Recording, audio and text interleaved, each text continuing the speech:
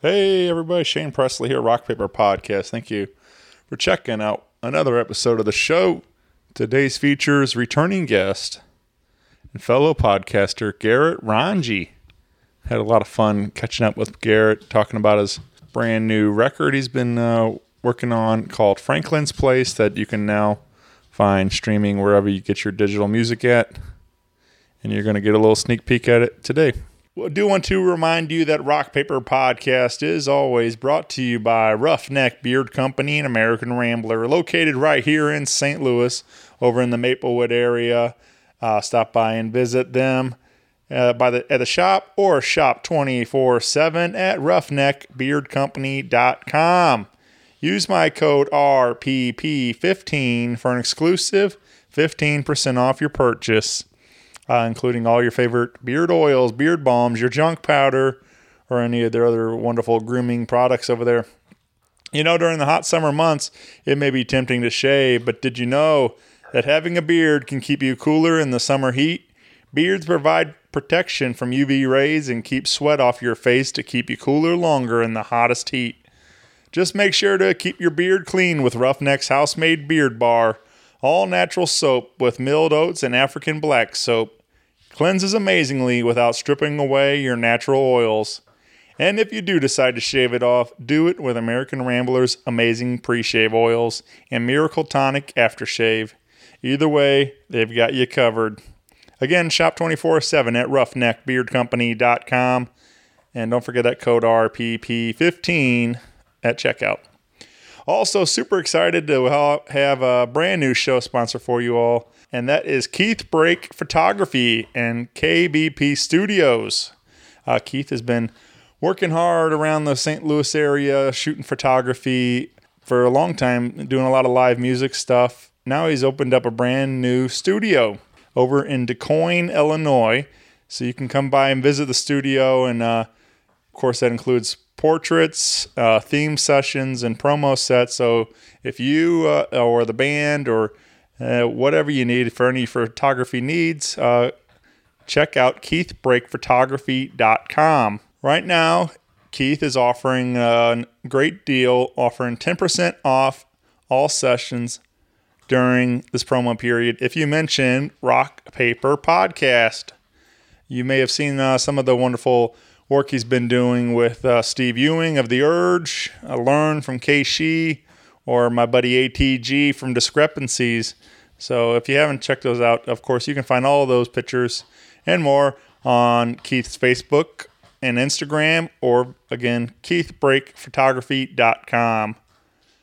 So yeah, check it out. All your photography needs, KeithBrakePhotography.com.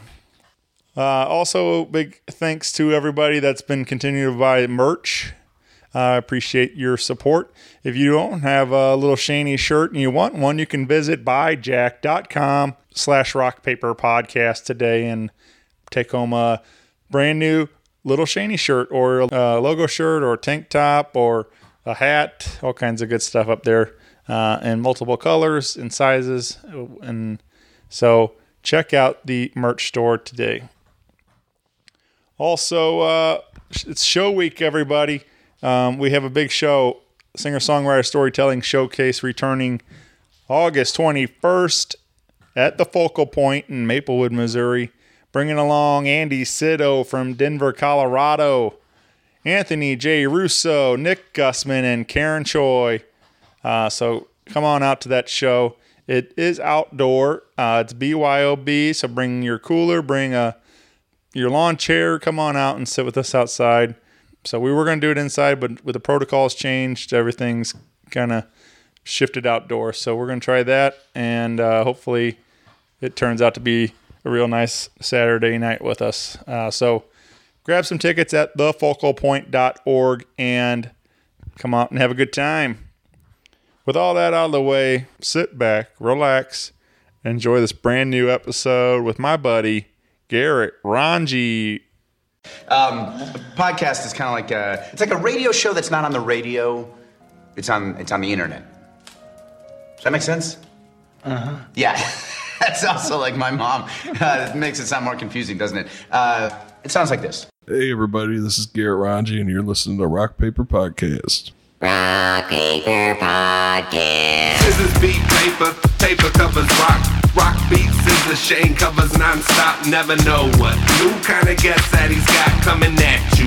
Live and direct on the spot, could be rock, folk, country, or hip-hop, jazz. All kind of folks that he has. Could be an artist or a comedian to make you laugh on the Rock Paper Podcast. double-decker fudge round, rolling round town. Shane coming at you live and direct from ground zero. He's your hero, he's your bestie. Rock Paper Podcast with Shane Presley.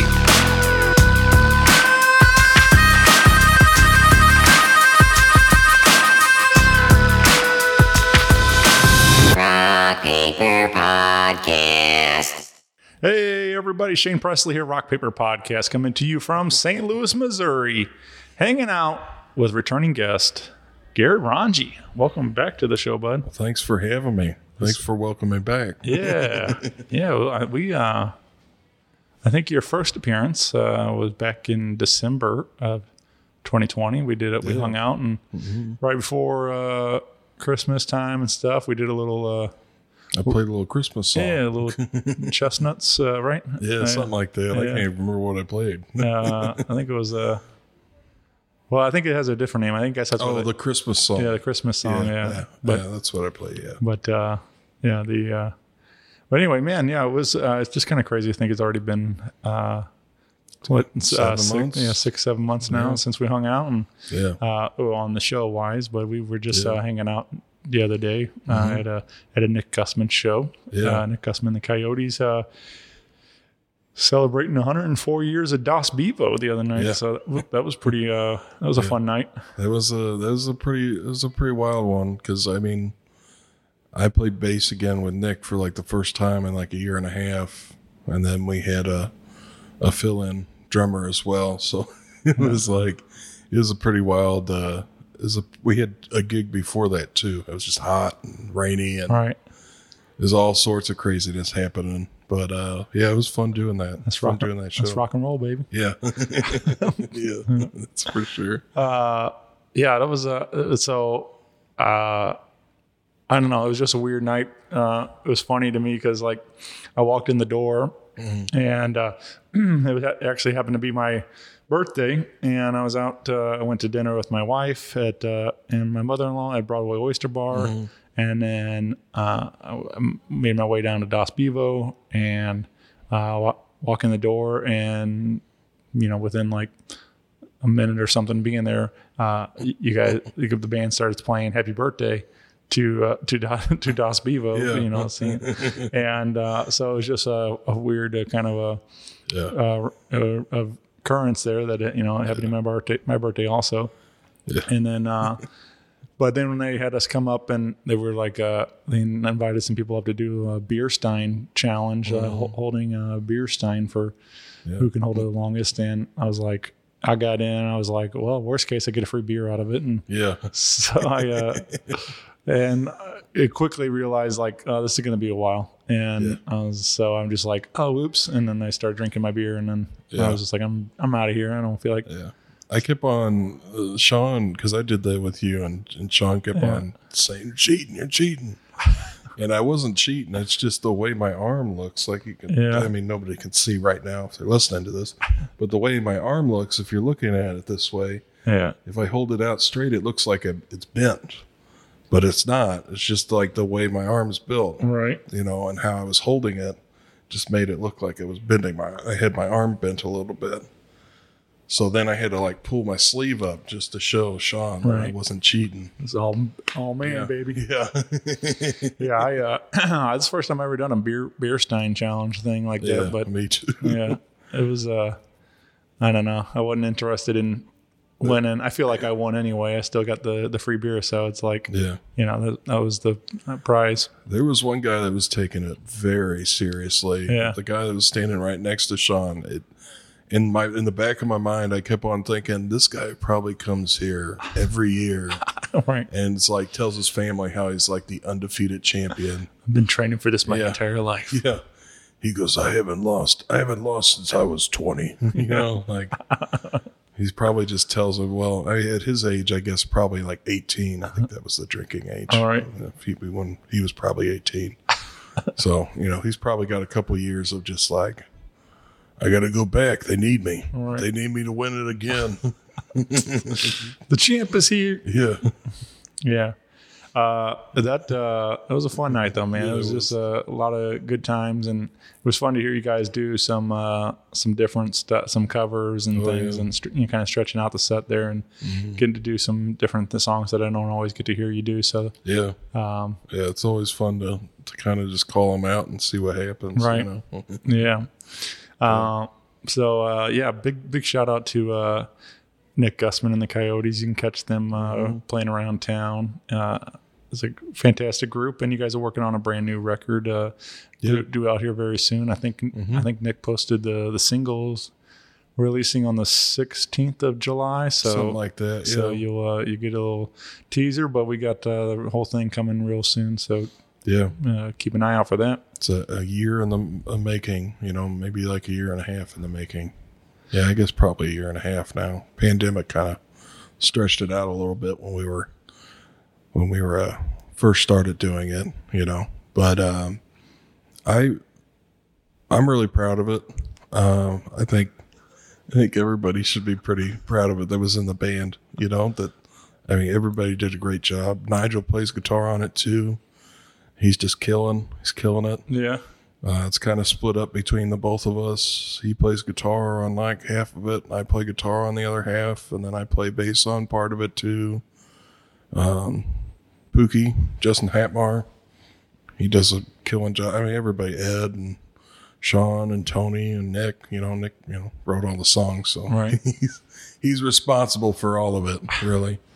But yeah, no, it's something I'm really proud of, and I'm really glad it's coming out soon, and it's hopefully coming out right before we go, and we're going to go on a little tour of Europe too. Oh, very Which I'm not going to steal Nick's thunder because I know you are talking to him, so I'll let him get into the details about that. I don't want to speak for Nick, take up Nick's podcast. Like, oh, actually, Garrett already talked about it, and he's just like, damn it, Garrett. Yeah. Again. Yeah. Yeah. I'm looking forward to that. It's going to be a good hang, man. He's one of my favorite people around town. He's just a great guy. Yeah. But along with the record recording and new records and everything, that's why we're here today, because we have a brand new Garrett Ranji album, and this is the debut, right? Yeah. This is the first one. Yeah, it's the first solo record. Yeah, man. All instrumental stuff. Some of it's a little bit more jazz influence. Some of it has a little bit of a twang to it. And it took me 3 years to really get all the songs together. I wrote everything on piano before I learned it on guitar, and that's how I wrote. I wrote probably like 20 or 30 songs for the record, and then I just sifted through those and picked what I wanted, and then edited those like 10 times, probably more than that for some of them. Actually, the title track, Franklin's Place, the bridge part to that was the part of the reason I called it Franklin's Place is one day our little cat Franklin jumped on our piano, and he stepped on some notes on the piano, and it was like when I was trying to figure out how to write this, rewrite this part, and he just happened to just like step on like this chord. So like the first couple notes of this section are just from Franklin accidentally stepping on the piano. And it was like, oh, those notes sound cool together. Let's see if I can use that. Yeah. And then that's what became that part. So it's just like, well, now it's Franklin's song. Did he get co-write on that? Yeah, no. I haven't told him yet. He's heard it, but he doesn't know. Yeah. Yeah. I figure I'll break it to him later. Right. But, it's not like a Macaulay Culkin kind of deal or anything like that. Like, I mean, he still gets his cat food. Sure. And treats and all that. And, you know, it's, yeah. Yeah, man. Yeah. Maybe the next record. Yeah. Yeah, I mean, maybe he's onto something. Maybe he's got a couple more records in him. So. Yeah. Franklin's Place 2. All right. In New York City. Yeah.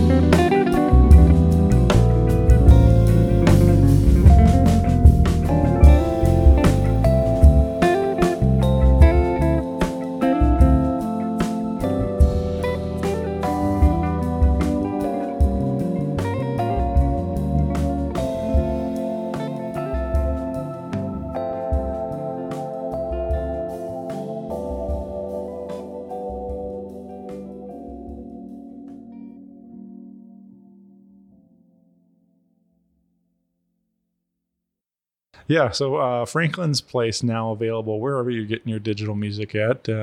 So stream it wherever, add it to your favorite playlist, and give it a spin. But this the title track, I didn't. It's cool to hear that story, but I really enjoyed this song, and it's just especially I was kind of telling you off mic before we click record, but there throughout the record there's a lot of saxophone, and there's some keys there.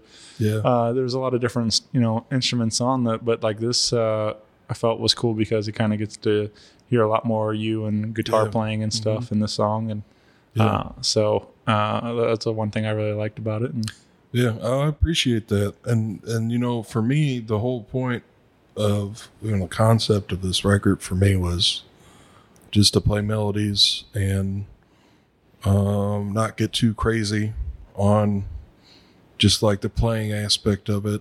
I feel like sometimes I've heard records that are great records guitar players make, but it's like Chop City, and I wanted to try to veer away from that as much as possible and just try to make some really pretty sounding melodies on guitar and kind of go that route for this. And then, later on, maybe I'll do a Chop City record. Maybe I'll call it Chop City. Yeah. I don't know. But, I mean, for me, the saxophone was a big part. That's Jason Swagler. He plays alto on most of it. He plays soprano saxophone on a couple tunes. And I pretty much wrote those tunes thinking of having saxophone playing the melody. And maybe, I mean, if you listen to a couple of them, you can definitely hear guitar doubles up sometimes on the melody. But for me, I just wanted it to not be, I didn't want the record to be about me. I wanted it to be a group effort. I wanted it to be like a whole sound and not just, I'm playing guitar over my songs that I wrote. I wanted it to kind of be something that, everybody puts their input into and see what happens. And, luckily, I got Jason Swagler did it, and Zeb, which Zeb Briskovich, Miles Van Devere, Darren Pops Jackson played on it. And all just like people that I learned from when I was younger and still learn from. And I was just I was fortunate to get them. I've told some people it's like I called in all my favors to get those people to play, and I was really lucky to have that happen, and it meant a lot to me that they did it. So I think that kind of comes through. I mean, I think they sound way better than I do on the record. Yeah. So, yeah, man, it's definitely an all-star cast there. Yeah. So that's cool. So you said you're like writing this. So did you, like compose most of this and then like kind of have their parts, or you said you wanted them to have their input on it too, like, or did you this is a part where I hear more, drum solo, sax solos, or whatever? It kind of, in a way, like, basically what I did is I wrote out the main melody to the song, and the chord changes, and then after that you just play over the chord changes, improvise, and then on top of that, when I was getting closer to it, I made kind of like drum beats, and then I just kind of showed them what I wanted, either through like a reference recording of a certain drum beat that I wanted, that kind of vibe, or like an actual like drum loop that I had on my phone. That's like, this is what I'm looking for, and I kind of did it that way. As far as like their input is all their own input. I mean, I just kind of gave them references to everything. But as far as the melody and the chords are concerned, those are definitely the parts that I wrote, and then everything else is theirs. Yeah. So.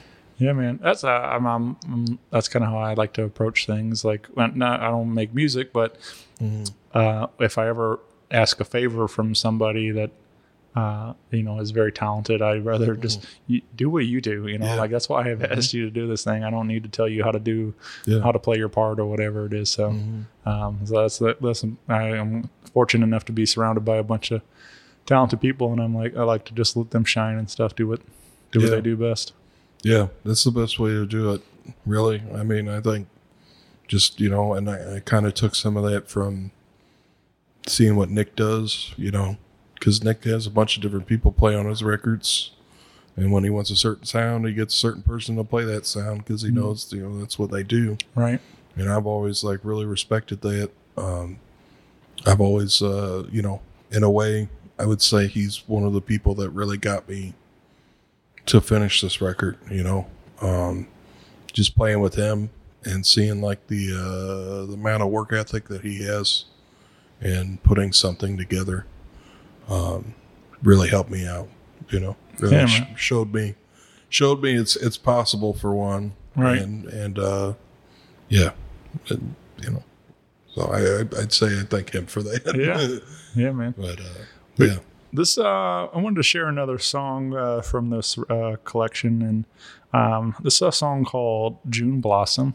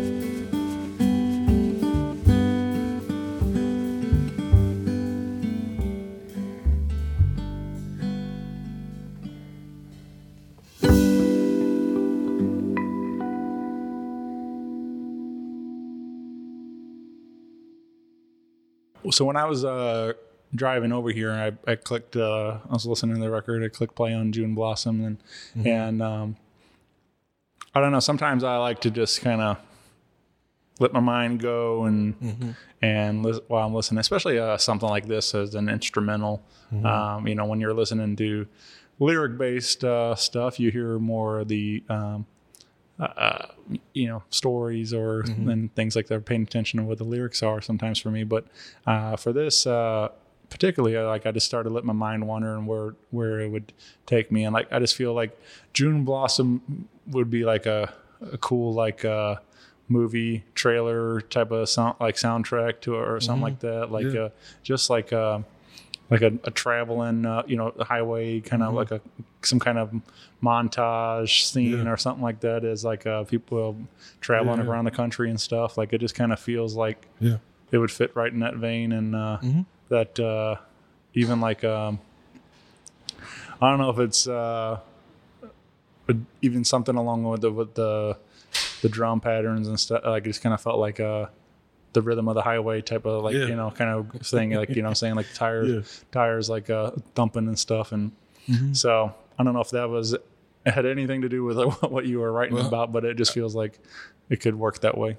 Yeah, for sure. And to be honest, there's another song on there that I'm going to make a little music video for. It's called Loretta. That is going to be like pretty much a shot of going down the highway. But that one, I could definitely see that one too. You know, like being that way. I wrote that one for my wife, Maggie. Nice. Pretty much after our first date, we went and saw like the Wood Brothers play. Oh, very cool. And the next day, I was just like, oh, I met this. You know, I had already known Maggie for a while, but I just started writing this tune, and in a way, I kind of made it in the vein with some of the changes in the vein of like a Wood Brothers kind of chord changes in parts.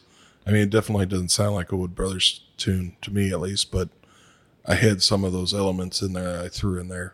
And it just, like, to me, that's what it kind of sounded. It sounded like, but the weird thing about that one is I had maybe 4 different versions of it before we actually did that one. I originally just was going to do it as a solo song. And the first time I recorded it was with Jeremy Reedy at his little studio before he got the van, you know. And then after that, I did another version with my buddy Zach, which was a duo. It was upright bass and guitar. And we kind of played through it that way, and then it kind of developed into, well, I'm just going to play the melody. I want you to just play these kind of bass parts, some fills and stuff in it, just to fill it out.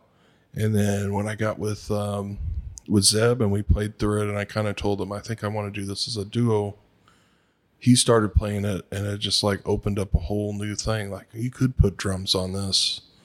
And that's the only song on the whole record, I think, or well, besides Franklin's Place, that has overdubs on it. Okay.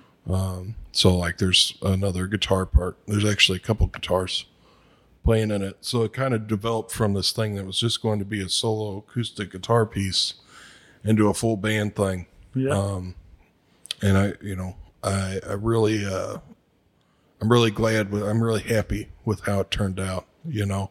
Mm-hmm. And Zeb and Zach Clark and those guys have a lot to do with that kind of development, you know. Sure. They were definitely there while I was still trying to figure it out. And it was, you know, it was just one of those things. It's kind of neat sometimes when you write something and you have one idea of it, and then it just kind of, you know, for lack of a better term, it blossoms. Sure. Into that's what you did there. Yeah.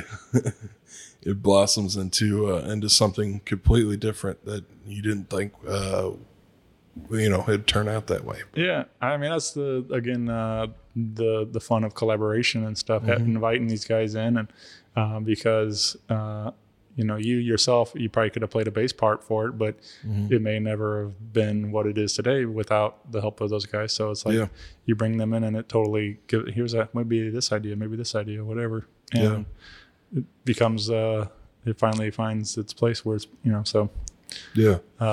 Yeah, for sure. Zeb is definitely, a lot better bass player than I am too. So he made it sound 1,000 times better. Yeah.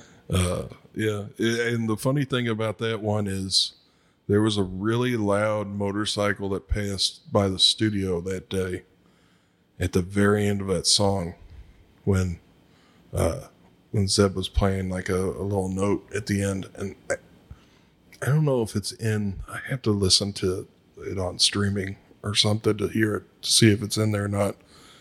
But you can, if you really know, it's probably just because I know where it happened, but I can just hear when it happens, I can hear that motorcycle just kind of go, and it's a cool sound effect. You know, I thought at first, Ryan's, I'll get that out. It's like, maybe we should just keep that in there. I think that'd be kind of cool.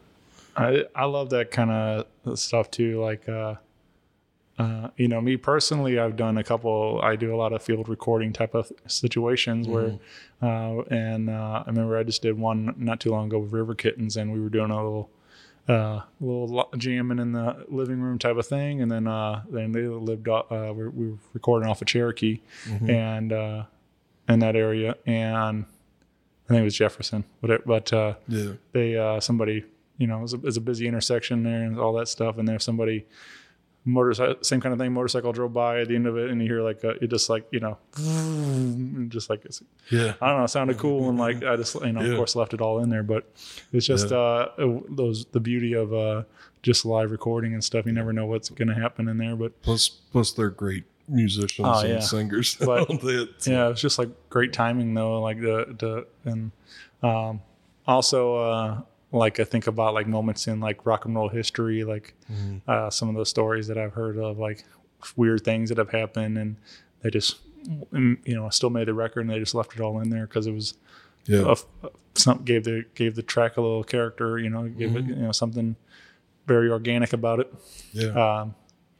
I talked about a while back with that with Roxanne from Police, that Sting like sets on the keys and starts laughing and stuff. Like they just left it all in there. Like it was like bumped into the keys while they're recording, and so it's just like stuff like that. I think is it's just fun. That for sure. Like just leave that in there. That's perfect. Yeah, sometimes those happy accidents. Right. There's actually, I saw a TikTok of all people. I know that we don't speak his name, but Matt F. Bassler, Ryan Wasaba did a TikTok of what's one of those happy accidents in the studio that's happened to you and you end up keeping. And he's got his Brantley Gilbert album, and he's like, well, I fought this dude, and then we took it outside of my truck. So now after watching that yesterday, it's been stuck in my head. That dude is hilarious. Oh yeah. I mean, I know that you guys have a feud and all that, but you got yourself right in the middle of it, man. Like, you went across the line, and you went and appeared on Matt's show, and now you're back.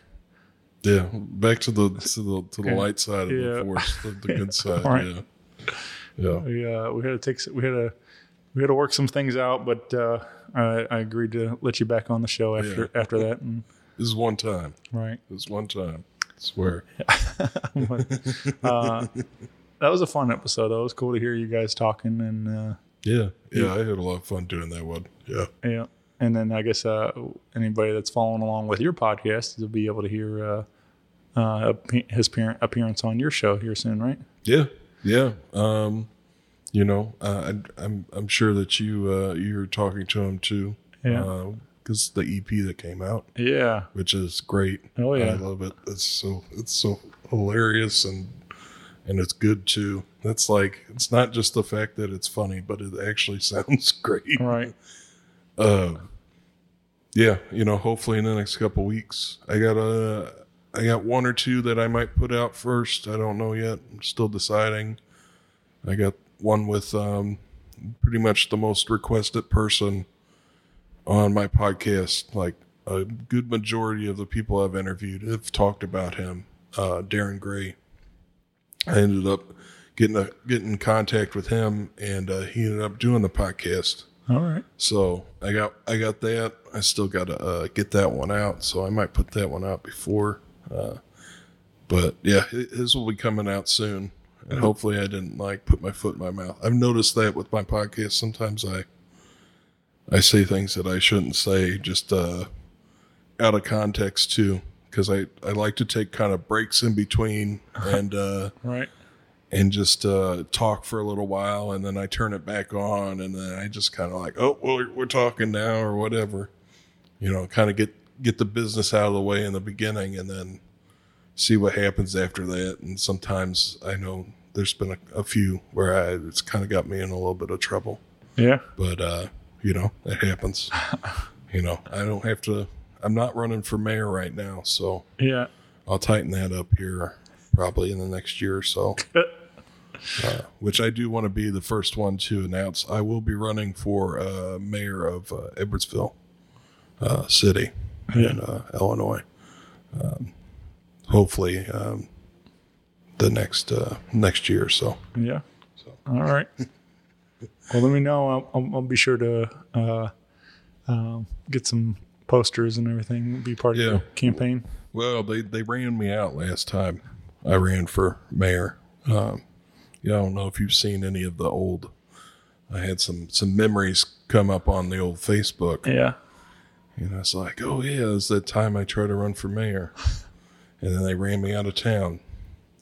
So, now that I am a tax-paying citizen of that great city again, I'm going to put in my bid, do my service, All right. see where it leads me. But we'll see. There's a lot of taxpayers out there that are really rooting for me, I think. Yeah. And a lot that aren't, but Has that always been a goal to have a? I've always wanted to be a mayor or sheriff of a town.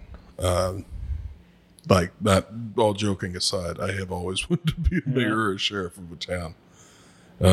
Now, if a town would actually let me be a mayor or a sheriff, that's a whole different, discussion. But it's always been a little bit of a dream of mine. That and living out in the middle of nowhere, All right. Which, I say that now, I kind of sound like Ted Kaczynski, but,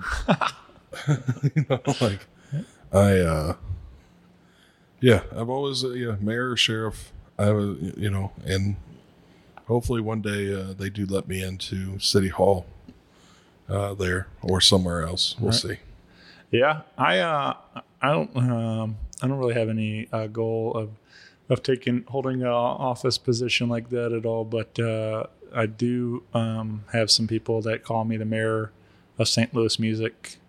So I would say that. So I would say that's very accurate. I've been appointed to position. But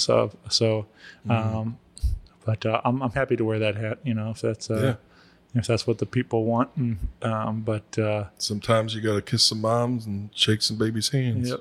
Yeah. That's just what you got to do. I think that's how that saying goes. Yeah.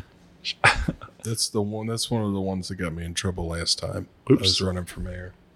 Apparently that's not how you say it. I'm pretty sure they're wrong. Yeah. But yeah. You speaking of the podcast though, I was like, it was cool to see you linked up with some friends of mine, D&M Paranormal. Oh, they're great. That was a fun one for sure. It's fun to also for just as a fan of your show and that you've kind of I appreciate that you listened to it. Yeah, man. But you found a nice balance between the music and the paranormal, and sometimes they're both. I know of stuff with Dana. Dana Michael Anderson. You've talked about both, and with Jacob Baxter, you've talked about both music and paranormal stuff. So it does seem like a lot of these guys that are fantastic musicians also have some interesting stories that have maybe happened to them in their life. So, but it's anyway, I enjoy the variety of content that is coming out of Garrett talks to himself and sometimes other people. Yeah. Which I really appreciate that. and I will say this more times than not, when I have a guest on, the first thing I say is like, okay, well, maybe we'll talk about, what you got, what do you have coming out, stuff like that. And I'm like, can we just talk about ghosts? Yeah. Like, okay. Right. Yeah, we'll try to put that in there. I haven't had a paranormal episode in a while. I have some stuff that's been in the works. Me and Maggie are going to go on a ghost hunt and kind of broadcast the ghost hunt. I have some more Garrett Talks to Himself that I haven't put out just yet. I haven't decided if I'm ready to put them out or not. Mm-hmm. But just some more stories of my life, my childhood, and just like everything going on that's happened around me. Right. But I'm hoping that we can get a little bit more into some more folklore of Southern Illinois and in St. Louis, Metro East, get a little bit more of that. I think people, when I say people, my mom, she's probably the only one that really listens, really enjoy that.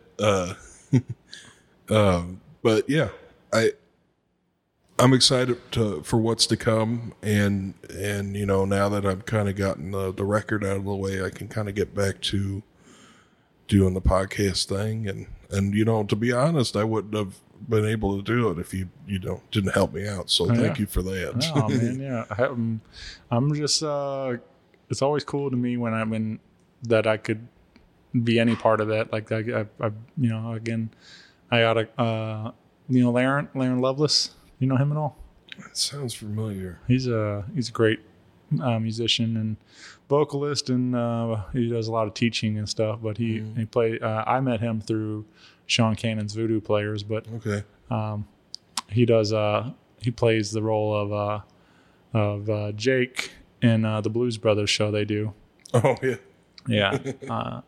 Which always makes me laugh because Phil Wright plays the role of Elwood because he's the harmonica player. Mm-hmm. Yet though physically they look the opposite. So it's just kind of funny to me. Like Laren's more tall and skinny and looks like he would be an Elwood. Yeah. And Phil looks like he would be Jake, but it's the other way around. But yeah, it's just, they do a great job with that show. But anyway, Laren just hit me up the other day, and he's looking to start his own show and was looking for advice and tips to get started and all this. So awesome. I just think it's cool that that people think of me to be somebody they can look to get some advice and stuff. So I'm happy to share whatever information I have, and maybe. But that's the fun of it too. Is like I kind of gave you maybe that push to get started, but then you do your own thing, man. It's just fun to see where you take it and where what it becomes, and when you start finding what works and what doesn't for you and stuff. So yeah, for sure. And I would say because I listen to your podcast quite a bit too, and it's there's definitely a difference between both of ours. Mine's pretty much just shooting from the hip, where yours is a little bit more concise and a little bit more well thought out. Where I'm just like, let's go for it. Let's see what happens. Honestly though, like I don't. Maybe it comes off that way. I don't really. I have an idea. Like the whole time I'm driving down here, I'm thinking about what are we gonna talk about and stuff today, and maybe if we had the record to plug and that kind of stuff. So, but like I don't really like to do much prep because I like to see what happens. Just the same thing, like you're saying, like press record and see where it goes and what kind of magic we can find there. So yeah, for sure. Yeah, how many do you have now? It's got to be. Feels like it's in the thousands. Yeah. Well, we as we're recording, last one that went out was 918. So so you're about to 100, right? Yeah. Or into 1,000. Almost 1,000. Yeah. We actually just my buddy Matt hit me up the other day. He's like, "What are you gonna do for 1,000?" And I was like, I haven't really thought much about it, but I would like to kind of do something big, like some kind of party. You should definitely do that. You've done so many that I think that's another part of it is, I haven't even cracked 30 yet. Right. So You know, I'm getting close. All right. So you better watch out. Yeah, but, man. but I think, you know, I think that you've done it for so long and you've had so many and you're so, you know, like I look at what you do with the podcast is like, you know, maybe like what I do with playing music and then how I approach, you know, it's like you just have to do it. It's like you tell us your passion, like that's what you're trying to get out there and you do it well and it's you could see the growth from listening to something like sometimes you re-release a episode from a little further back. Yeah. And it's so crazy hearing that compared to now. Oh yeah. Like, you know, sound quality or the way you interview somebody or, you know, sure, is definitely a progression. Yeah. You know, I recently went back and listened to some of the old stuff. And I'm like, for me particularly, you know, like I was like a very, just kind of cringed listening to it. I'm just like, man, what? Yeah, that's not like I feel a lot more confident in my abilities today than I did, of course, when we started. Just like anything, you know, it's like anybody gets better at it, and of course, production value and you know having better equipment now and stuff. So all of it is you know, but that's just natural growth. Anybody that does anything for 7 years, you're going to get better at it, of course. So but. For sure. I'm sure you got your 10,000 hours in at least now. So. Yeah. But yeah, man, it's fun. I guess, I mean, I talk about it a lot, but like, I enjoy it. And just like you're hearing some of your stories already, like it's just the hangs is the best part. Just getting to be with your friends, talking about things you like to talk about. And it's just, it's cool that other people are enjoying it as well. So getting to share it with people. So. Yeah, for sure. Yeah, no, it's a lot of fun. Is there a particular favorite paranormal story that's come out that you really enjoy that, or maybe spooked you a little bit, or anything? I guess the one that sticks out that I tell people the most, I have to say it's from talking to the D&M, the paranormal team, and it was just a wild story about they went to this house. I think it was like, I'm never going to be able to say the name. I always screw up the name of this house, but like the Valais axe murder house or something. Right. They went there and, some stuff was kind of happening, but this lady ended up getting like possessed and they had to have like an exorcism. Like outside of her, she had to get an exorcism outside the house, and it was like this whole thing. And he goes back inside, trying to get everything packed up. He's like, "We're out of here," and he gets to the car, and all the car doors were like open. They all shut, and it locks, and the engine starts. The keys aren't even in there. The engine starts, and then he just yells at it. He's like, he goes, I won't curse on your podcast, but there's a lot of cursing on mine, unfortunately. But he's, you MFer. Like, I'm not taking it. I'm not taking this anymore. Right. And then the car turned off, and doors unlocked, and that was it. So. Yeah. I thought that was a pretty spooky story. Yeah, man. And Dane's great at telling those stories too. Like it's he is. He's got such a cool way of talking about it. Right. Yeah, I'd love to have him on again sometime soon. Yeah. I definitely I try to get in touch. You actually, thank you for getting me in touch with them, but also I try to get in touch with that. He does the Lost Boys of Hannibal. Frankie and Jeremy. Yeah. But yeah, I'd love to talk to them sometime too. Yeah. I love that podcast. That Lost Boys podcast is great. Yeah, those guys are a trip, man. They make me laugh, and they're just they're good guys for sure. I've known them. Jeremy, we used to work together years ago, and so so it was just. But we go way back, and then I met Frankie through him, and we've had a lot of good times together and stuff over the years. So yeah, but yeah, Jennifer.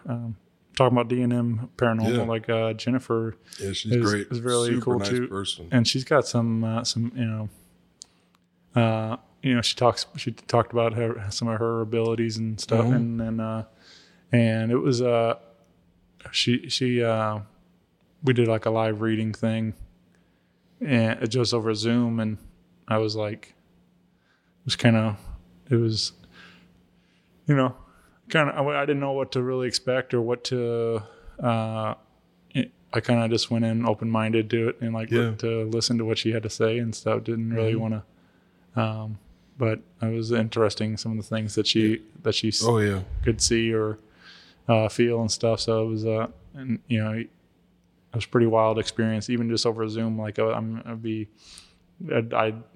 would like to sit and actually talk to her in the same room and stuff. So she had a great way of explaining how it's shops open, shops closed. Right. She's not reading people all the time. Sure.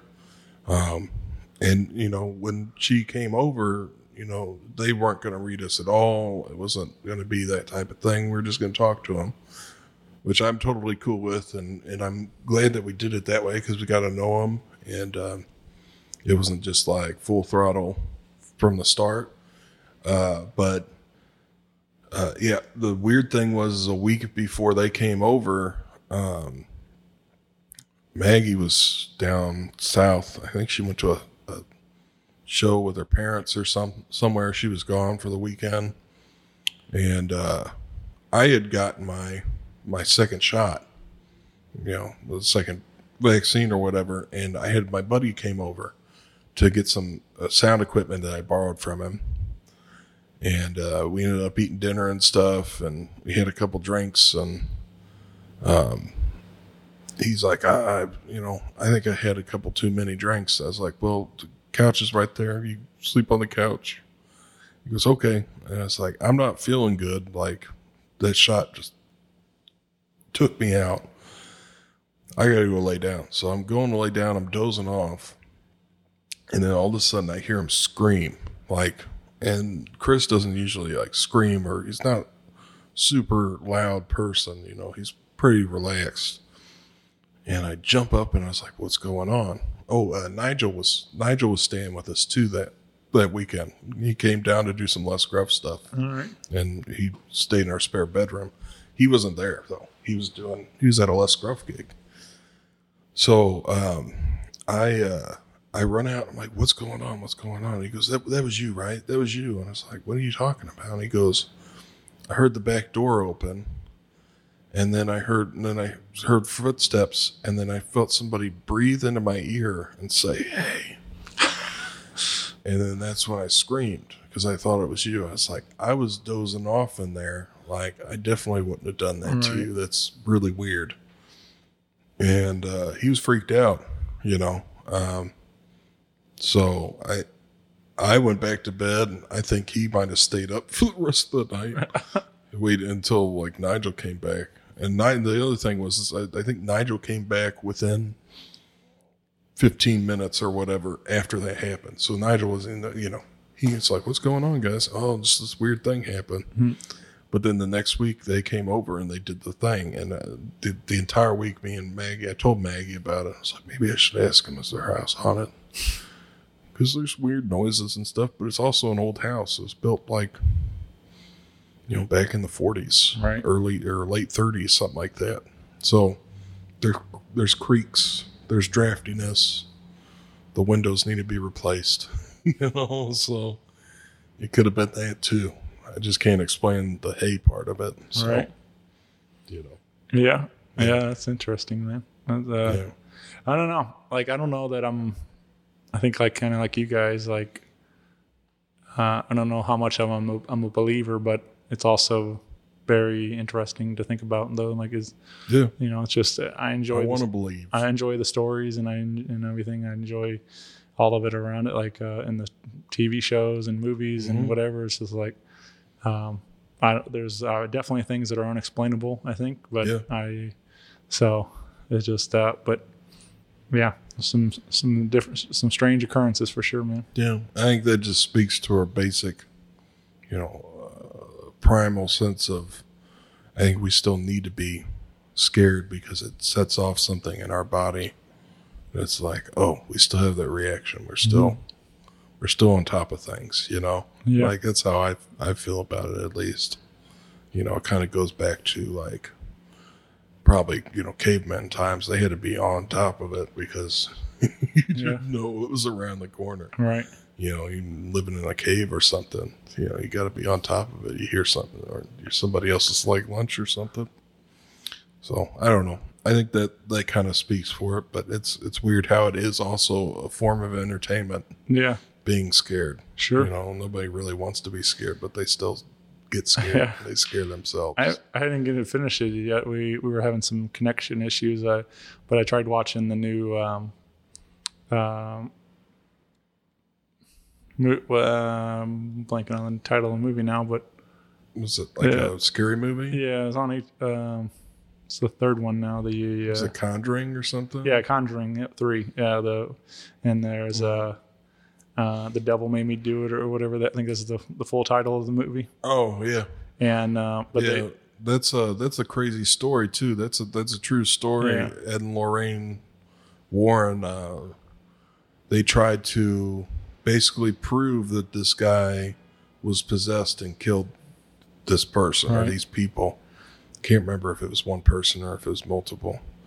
But that was a crazy legal case. Yeah. Well, everything so far, those are all like true events that in those movies that at least are based off of, obviously played up for the movies and things, I think, but I think based off of at least a true event. So, and to be honest, that first one, even though I haven't watched it, I've heard some stuff on it, and I know quite a bit about Ed and Lorraine Warren, because they're pretty much the godfather of the paranormal investigation community. I mean, they're one of the first people to really do it. And that first movie that they did, a lot of that stuff is pretty much, if you read the reports that they made about it, there was crazy things that happened at that house, and people still go to that house. I'm pretty sure you could still go investigate it. I don't know if the same family owns it or not.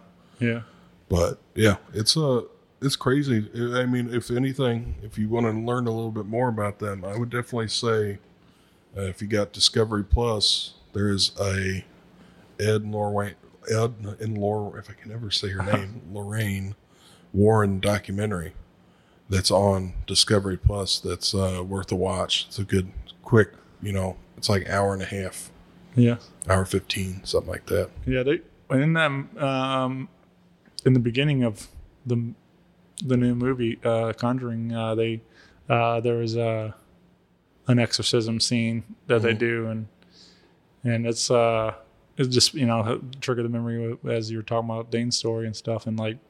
And I was like, it was pretty wild to watch this all in the movie and stuff, of course, and like, but just if it was anything remotely close to what was in the movie, like that would have been some scary shit. But it was pretty wild. But again, like you're saying, it's also an entertainment thing. It's like these are there's something about that, but there's still.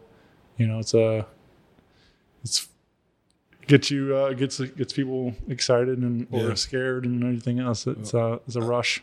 I'll tell you, if I ever see that, I'm gonna be like that SpongeBob meme where it's like, all right, I'm out. Yeah, right. Yeah. Again, yeah, some same way, man. You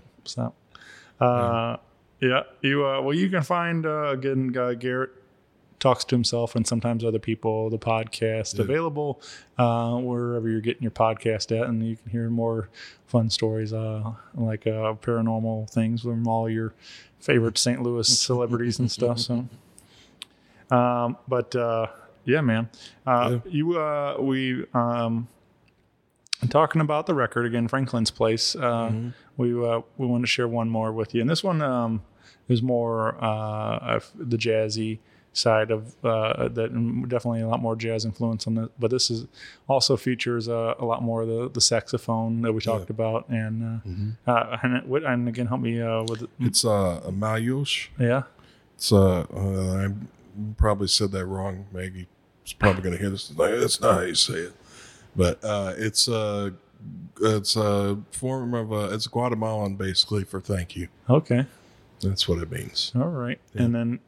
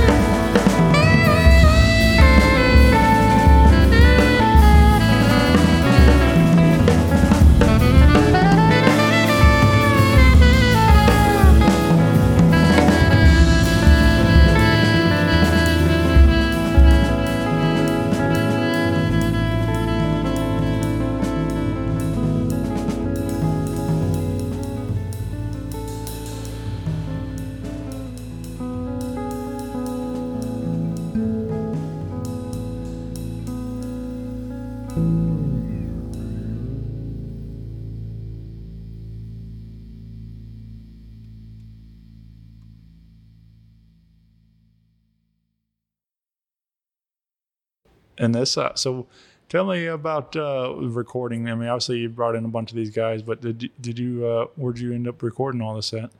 Bird Cloud Recording with Ryan Waspa. Big shout out to Ryan. He did a phenomenal job. He also mixed and mastered it. I was so happy with the sounds that he got with everything and his input into everything. And really, you know, like the Malyosh, that the take that you hear on there is literally the first time through that we played it. It was the first take of it. When we played it twice, and we took the first one. Well, we actually, technically, I guess we played it 3 times.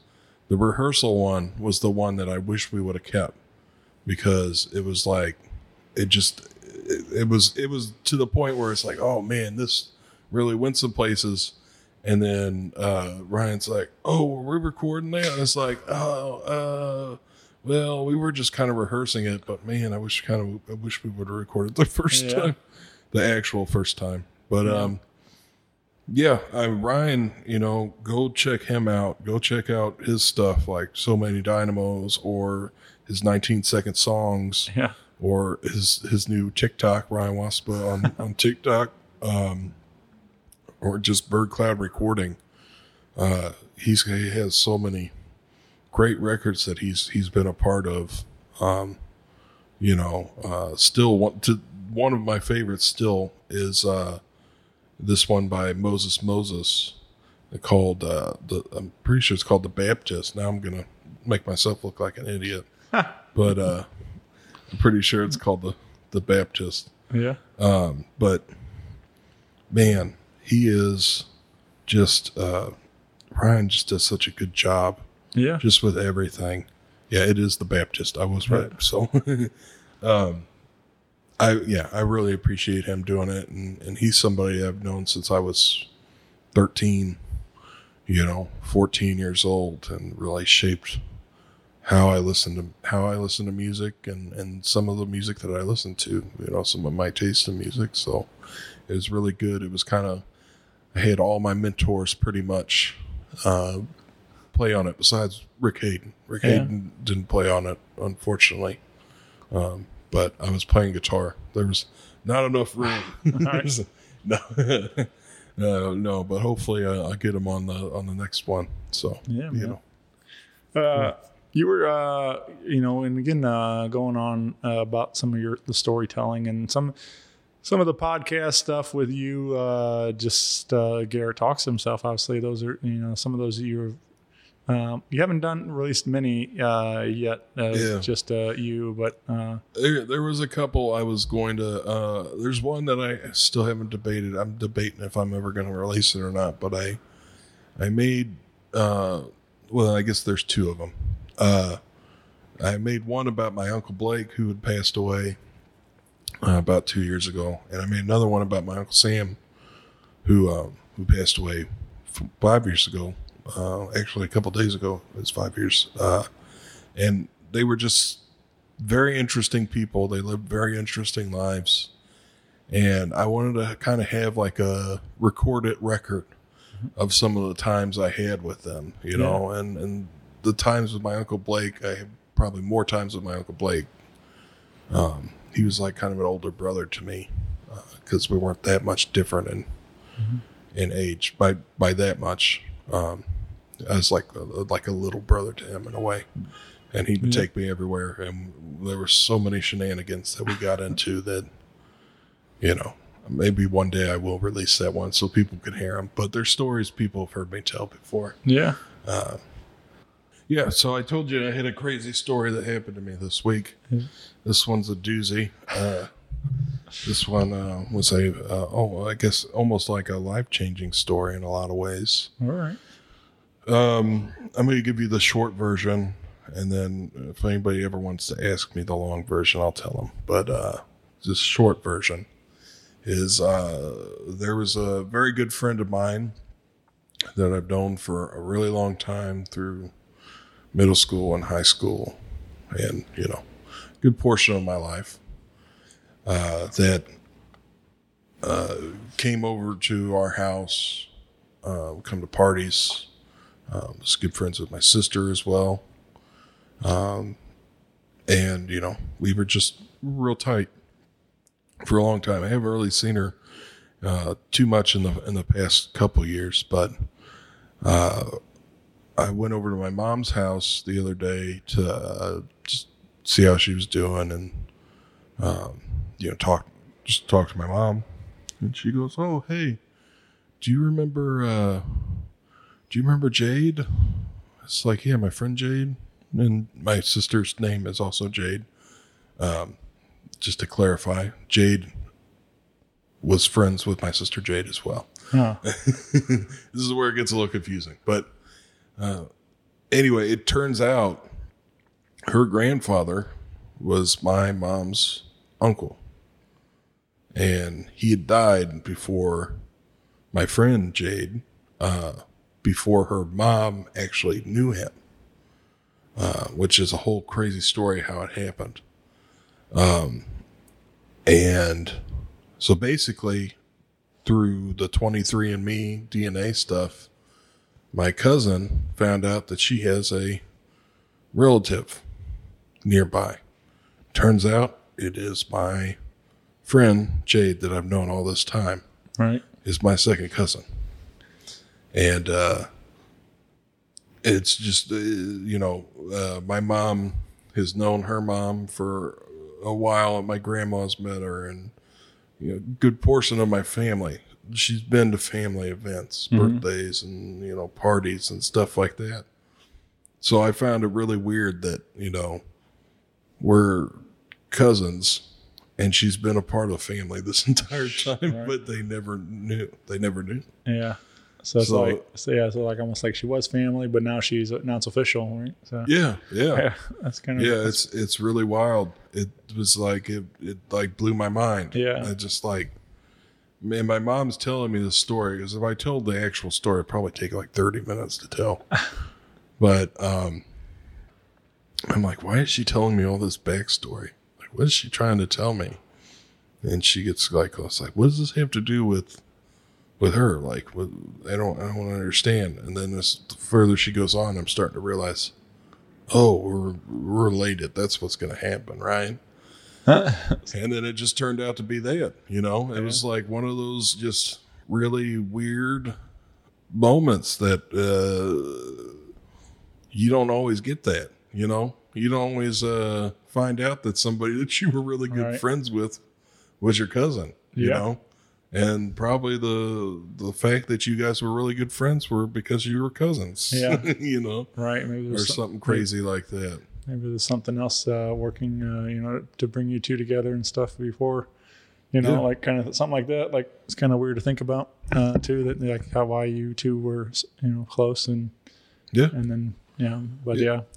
I kind of we never really, never got to the point where we were related officially, but me and my buddy Nick were always kind of family friends kind of stuff, like as a growing up, me and of course his sister too, Sally, and stuff. Like, it was just our parents went to high school together, and they remained friends, and then we used to vacation together and different stuff, kind of things, like just different stuff like that. We're always close as kids, and kind of faded for a minute just because we didn't see each other as often. But then but then our parents, my dad and my mom split in 2001, and then my dad started dating his mom.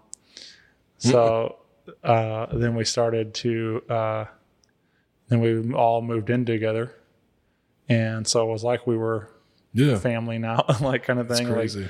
Their relationship didn't last, but it was for a while there. Me, my brother, and Nick all shared a bedroom and stuff, and it was a lot of fun to have another brother, but who was always there the whole time anyway. But now it's so it was a lot of fun, man. It was cool and we still remain. Yeah, he was in my wedding and everything. We obviously still very close, but it was just funny. So I used to. We're big fans of the movie Dirty Work. Yeah, I love that movie. Yeah, and there's a pretty classic part where you find out that Noah McDonald and Artie Lang are half brothers in the movie, and then when they find out, and they're like, so we used to do that line where people, because we looked a lot alike, so people would always be like, "You guys brothers?" And we're like, "No, it's a long story." And he goes, his dad boned my mom, and I'm like, okay, it's a short story. Anyways, it always cracked us up. It's pretty good. I love that movie. Yeah. It's one of my. It's Chris Farley in that movie. Sure. Is so good. It's like, The man with half a nose. yeah, and then, It's a king among the skunks or something like that. I can't remember exactly what he says. Yeah. But that and him in Almost Heroes is hilarious too. All right.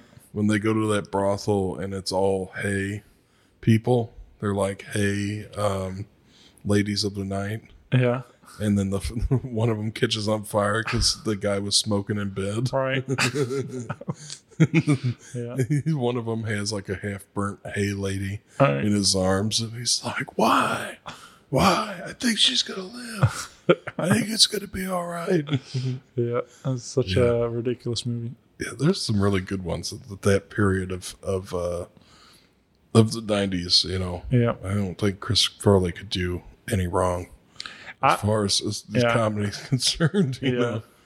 But, yeah, I love Farley. Almost Heroes was one that a little more of an acquired taste for me. Like it took me at first because I'm real big on Tommy Boy. Like I watched Tommy Boy probably 100 times one summer or something, like because we had HBO and it was like always on year. And then like it was then my friends, like I think I got 2 copies on VHS for my birthday. Like that was that much kind of thing. So it was like Tommy Boy and Black Sheep were both heavy rotation, those that early or late 90s part of my life. And so when Almost Heroes came out, it was like it just didn't quite have the same feel at the first for me. Like when I was like, it's okay, but it's not that. It's not Tommy Boy, It's like so.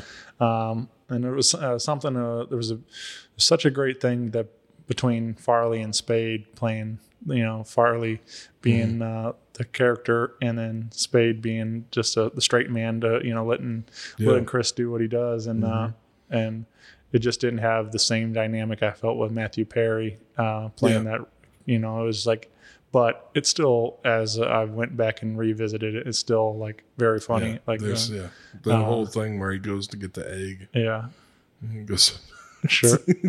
He's fighting off that eagle. Yeah, but it's just one of a kind. Though, man, I'm a big. I miss him so much. Sometimes, man, like I see certain things, and I'm like, man, that should have been Farley in that role or whatever it is. There's especially all those grown-ups movies and stuff. Like, Farley would have been a big part of those, and anyway.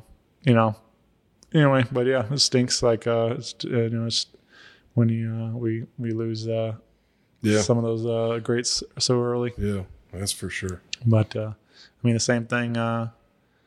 Same thing with music, I think, too. Like, I feel like, I don't know, there's part of that I think is what makes them great in a sense. Like, like maybe they might not be as celebrated today if they weren't, if they maybe lived a full life or whatever. Yeah. Like, there's something special about what they created so fast, so early, and then gone. Like, it's remarkable to think about what Hendrix did in such a short amount of time, and then and was gone, and stuff like that. Like it's just like so many stories like that. But it's just like, but would he have?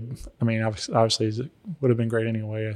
I believe, but had he maybe gone on to live until today or whatever, would he still be? Would it continue to be on that trajectory? Where it would still be putting out these incredible records and all this stuff, or whatever. But it's wild to think about. Yeah. It's definitely wild to think about where that could have went. But at the same time, it's like, maybe it's good that we just have what we have of it, you know. Sure.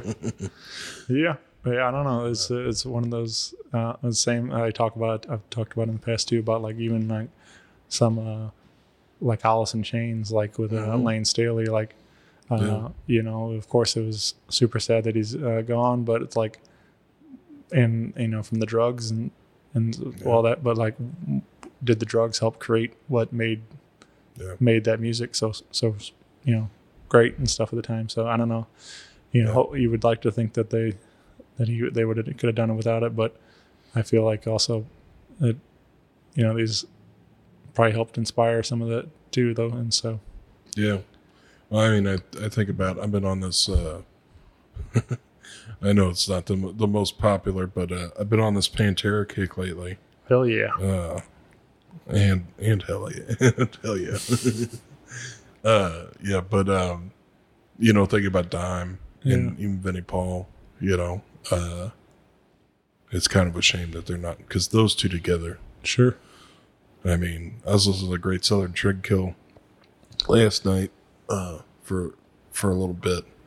It's just I just listened through the whole album, and oh man, I think it was heavy stuff. Oh yeah, I think it was Phil's birthday the other day, yesterday. I think. Oh really? I didn't know that. Yeah, I think it was like his 53rd birthday or something.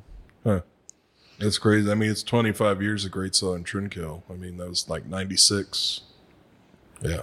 So 25 years of that, and what a ridiculous record too. Yeah. Like, that's probably one of my favorites. That or Far Beyond Driven. Those two records definitely are something that I still go back and I listen to. Mm-hmm. Just the riffs. You can't deny those riffs. They're just so heavy. They're just like, they just hit you. It's like you get a punch in the gut. Oh yeah. Every time you hear it. Yeah. You know? I was big on them for quite a while. I mean, I still love it, but you know, but I love that they can go super heavy, but then they can also do something like Cemetery Gates, you know, where it's like and has a softer side to it also. And or even like, you know, and Great Southern Trendkill, that record, you know, they have like a Flood. It's pretty like, you know, more mellow sounding. Mm-hmm. It's not really a heavy song. I mean, it is a heavy song because it's like about a flood ending the world. But right. But there's, you know, what Drag the River is not necessarily heavy in all the parts, but it's still pretty heavy song. It's a pretty heavy song. Yeah, man. But there's just there's a couple of them in there that.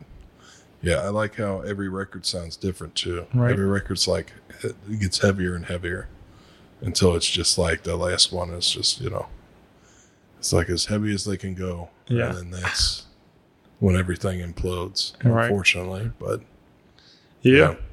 I know Phil's still out there doing, he got the other project now.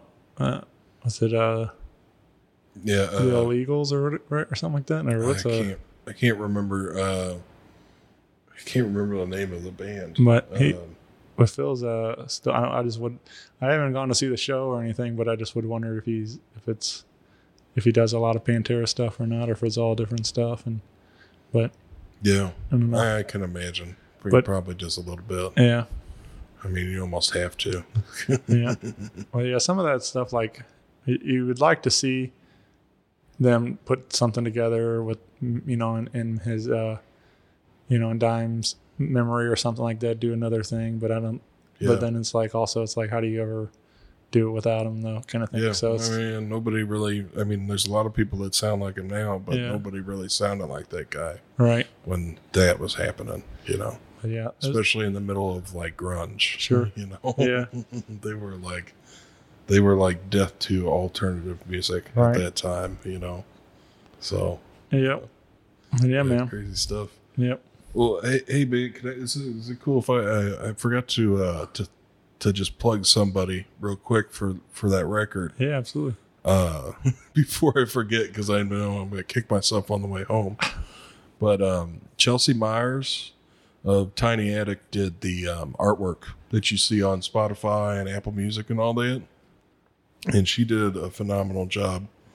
I definitely would say anybody that wants to check out more of her artwork, please do. And she's also a documentary filmmaker, and she does some great work. And there's stuff that you could see of hers out there on YouTube. She's doing something about subsistence farming right now, and she's just real great talent. And I actually have Adam Donalds doing some artwork too for when I put it on vinyl.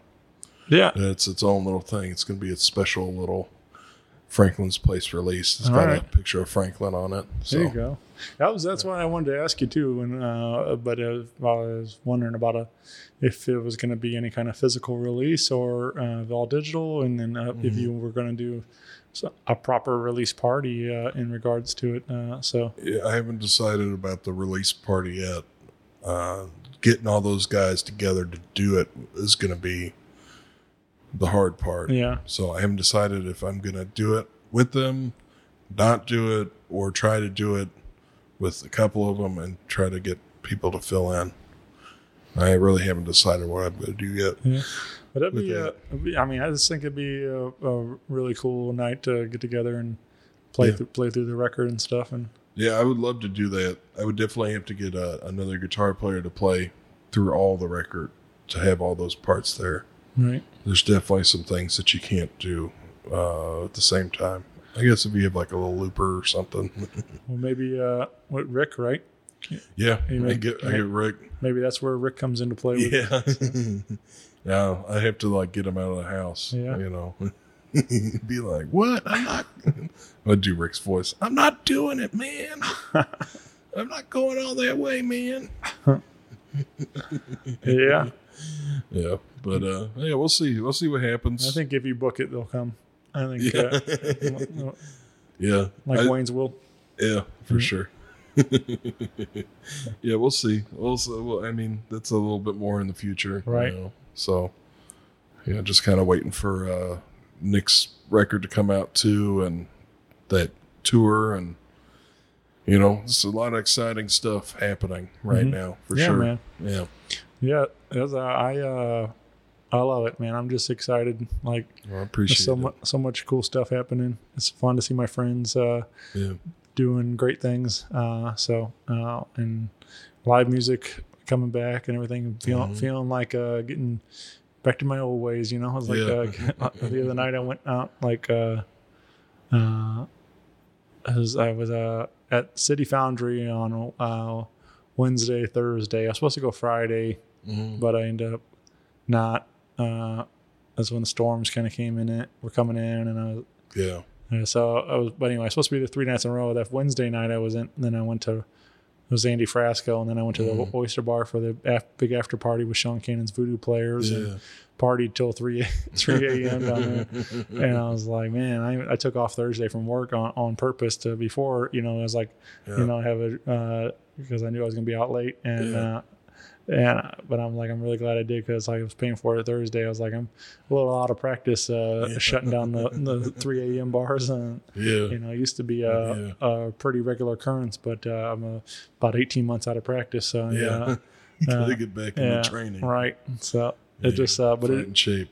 But it felt really good just to be down there and then in the you know, in a music venue again and being around people, and I was like, yes, this feels like home again. So I'm ready for a lot more of that. And I heard that. Yeah, so I'm excited to see all the other great shows coming up. So yeah, for sure. But yeah, man. Well, thanks, buddy. This was a lot of fun getting to catch up and getting to hang. And I'm excited to, again, like I said, with you got your Franklin's Place, wherever you're getting your music at. You got the podcast, wherever you're getting your podcast at. Garrett talks to himself. And, you know, we got that new Nick Usman record on the way. We got a lot of things cooking. So, so get involved. You can, what's a good way? You got the show has official Instagram now, right? Yeah. For Garrett Talks to Himself. Yeah, Garrett Talks to Himself, and I can give you the tag. Yeah. And, you know, thanks again for just, you know, having me on and let me talk about some of this stuff, because, you know, it's not a whole lot of times I get to talk about this stuff and kind of go into like why I wrote it, you know. So I really appreciate you having me on and kind of discussing some of that. And, Absolutely, man. And just, you know, BSing and all that good stuff. But yeah, if you want to find Garrett Talks to Himself and sometimes other people, it's got a weird kind of tag on, I guess that's what you call it on Instagram. It's GTTH, and then that little dash that's on the bottom. Underscore, yeah. STL. All right. Yeah, so GTTH_STL. And then you also can follow the Facebook page. Yeah.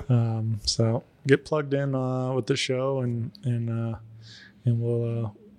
Yeah, man. I appreciate you doing this, up, buddy. Thanks for having me. Yeah. All right. Bye, everybody. See ya. Rock Paper Podcast. Rock Paper Podcast. Rock Paper Podcast. Rock Paper Podcast. Well, yeah, that was it.